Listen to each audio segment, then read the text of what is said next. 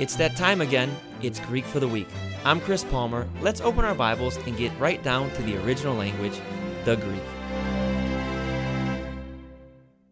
God bless you. It is the Greek for the Week podcast. Who is Jesus? This is one of the most important questions of all time. Actually, you know what? This is the most important question of all time. How you answer this determines heaven or hell. Who is Jesus? Everybody who hears about Christ, who hears the gospel, ultimately has to make a decision about who they believe Jesus is. And this is what the whole New Testament is about. This is what it's all about. Now, I know that we get into a lot of, in the New Testament, we're trying to find God's plan of success and ways that we can apply godly wisdom to make our lives more successful. And that's great stuff from God's word, okay? But ultimately, the Bible is about Jesus Christ, the Messiah, the Son of God, and who he is to us. He's God's revelation to us. He's God, and he's God's revelation to us as the Savior of the world, the Savior of mankind. We have to make a decision about Jesus. And I pray that the Holy Spirit leads you and prompts your heart, opens the eyes of your understanding to see that he's in fact Messiah and the one to deliver us. Now, I'm not the only one that seeks to give you the answer to this question. This is what the whole entire book of Mark is about. The book of Mark seeks to answer for us who is Jesus. So when Mark is writing, his gospel, he's going to use all of the stories that we find in Christ, in the gospel, to deliver to us an answer of who is Jesus. And that's interesting. But, and we know from the book of Mark, from studying this before, that this was the first gospel written. All the other gospels, minus John, the other synoptic gospels, Luke and Matthew, they come from Mark, a variation of Mark in a different way, written to a different gang, a different kind of folks, come from Mark. Okay, so now remember I've talked about irony that we find in the book of Mark, strange things in the book of Mark, things that attest to the brilliance and allude to the brilliance that's in God's word. And right from what I like about Mark is right from the beginning we have this bang, and it's just miracles and Christ doing supernatural things, and it just really starts off with a burst of power. And let's just read this slowly so that we can see what's being given to us. Okay, so here I am reading the ESV. We'll notice that the titles that have been inserted in there to help us are, as we get there, we see the baptism of Jesus, we see the temptation of Jesus, we see in verse number 14 that Jesus begins his ministry. In 16, Jesus calls his disciples. And after he calls his disciples, the very first thing that Jesus is going to do is he's going to deliver a man that has an unclean spirit. Jesus always dealt with the demonic. And I believe as followers of Jesus, we have to prepare ourselves by the power of the Holy Spirit to deal with things that are demonic things, demonic spirits. You may be a preacher. You should be filled with the Spirit so you can cast out devils, deliver people. A lot of the problems that we have in the world today are because of unclean spirits. And I have a book I wrote on deliverance. You can find it on Amazon about that. We don't go overboard with it, but we certainly acknowledge it. And I've dealt with demonic spirits before and cast devils out of people, and I do it every single day. But USA is not a country where you probably would do it every day, but you get into some countries where there's a lot of idolatry and witchcraft. You're going to be doing it more frequently. Or maybe even an area of the U.S. where there was some pastors I met out west, and they had told me that when they began their ministry, they came into an area that was full of New Age and wickedness and devil worship, and people were coming to the service all the time. They were possessed, and they were casting out devils quite frequently. So the minister of the gospel, the evangelist of God, needs to be prepared to deal with unclean spirits because they cause a lot of sin and destruction. But that's neither the point of this episode. I just make footnote of it. Mark chapter 1, verse number 21. It says here, "And they went into Capernaum, and immediately on the Sabbath Jesus entered the synagogue, and he was teaching. And they were astonished at his teaching, for he taught them as one who had authority, and not as the scribes."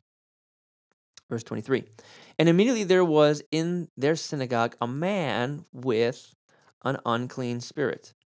Okay? And he cried out, "What have you to do with us, Jesus of Nazareth? Have you come to destroy us? I know who you are."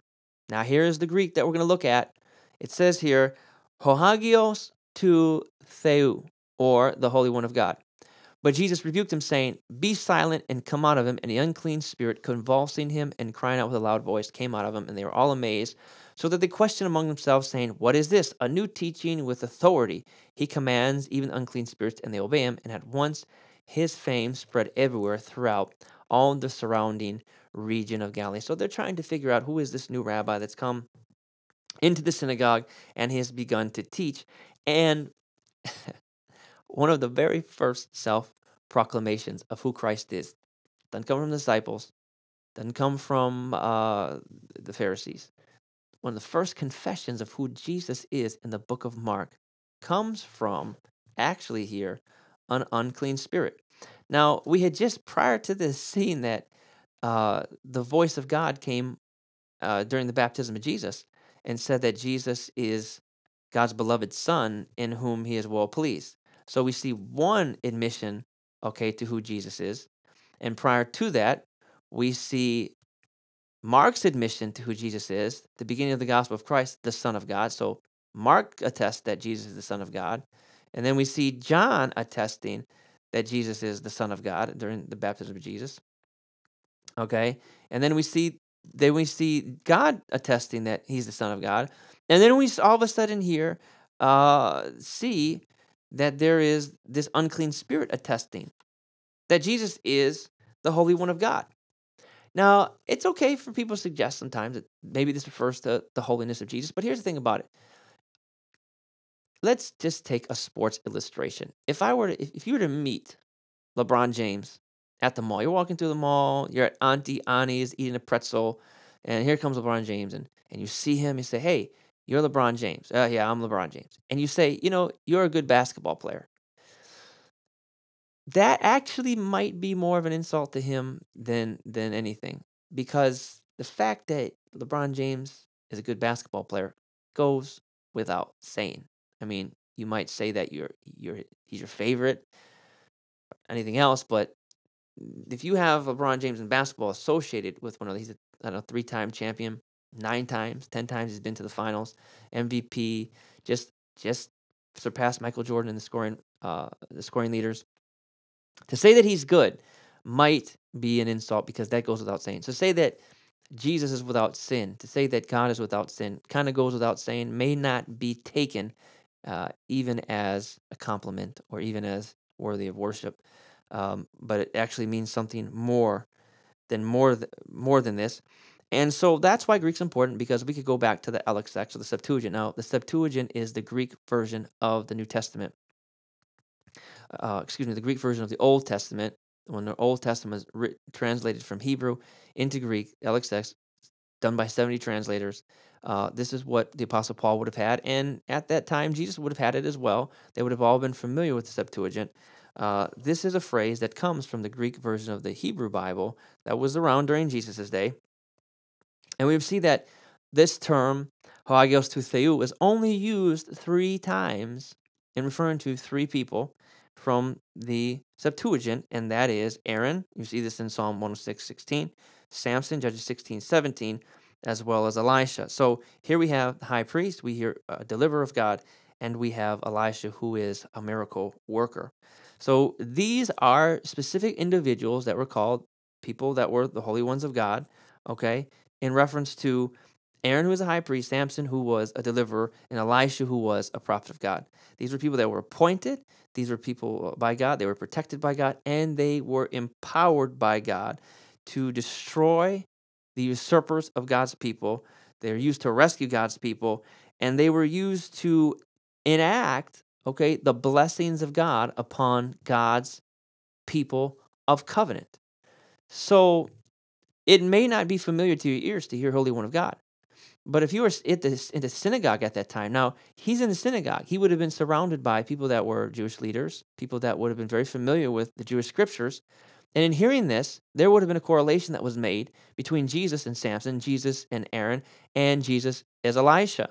This would have been very disturbing, probably, for the people in the synagogue, because this is not the admission of a religious person. This is the admission of a demon spirit. So you have now another supernatural attestation of who Christ is as a witness awe and fear would have come over those people because not only of what was said, but who had said it. It was supernatural. It came by a demon. Now, this would have been even further interesting because the demon is basically telling everyone around that Jesus had come to defeat him. He's admitting that Christ is the one who is going to deliver the people of God. Christ is the one who is going to destroy the works of the enemy. He's the one who had come to protect God's people. He's the one that had come to take back the authority that the enemy had usurped from God's covenant people. He's going to rescue God's people. And more than that, he's going to enact the blessings of God just like Elisha did. And Jesus did all that, and he did more. He's the greatest of all prophets. He multiplied the fish and the loaves. Jesus healed the blind, the lepers, the sick. He calmed the storms. Everything Jesus did attested to this fact, and it was all done after this demon attested to it. So you see Mark getting ready, the way he's laying out his story. He's setting up the book of Mark to show that even the demons recognize that Jesus has come as the Holy One of God, the Messiah, to rescue God's people. And he did this because this book here is used to prove that Jesus is the Son of God. And we see it as the story goes on. We see this for the attestations to it. So it serves to us as a witness that he is the Son of God. And so we need to understand that in our lives. The application is very simple. We have to understand that Jesus in our life is more than just a buddy. I know there's an old thing where... and I'm talking about it, this is my book that's coming out. I mentioned this, is that there's the old, Jesus is my homeboy. Well, that's good, but let's go a little bit deeper than Jesus is our homeboy, okay? How about Jesus is the one who delivered me from the power of Satan? Jesus is the one that delivered me from the power of sin. Jesus is the one and the source of all the blessings that I have in my life. Jesus is the one who has destroyed God's enemies. Jesus is the one who has given to me authority in God and has restored me to a seated position in the family of God. That's who he is in my life. He's the one that protects me from the power of the enemy. So we need to recognize properly the place that Jesus has in our life, and so that we can walk in fear of that. So I want you to recognize today, if someone asks you, who is Jesus? A good response would be the Holy One of God. Explain to them just exactly who he is. Hagios to Theou, Holy One of God, in the genitive case, because he is a wonderful, all-powerful God. So today, remember, he's the Holy One of God in your life. Praise the Lord.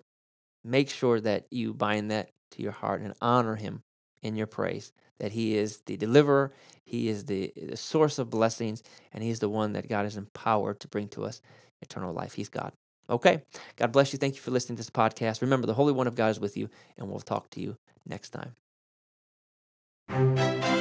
Thanks for listening. If you'd like to support us further, you may visit us on the web at lightoftoday.org. God bless and good studying.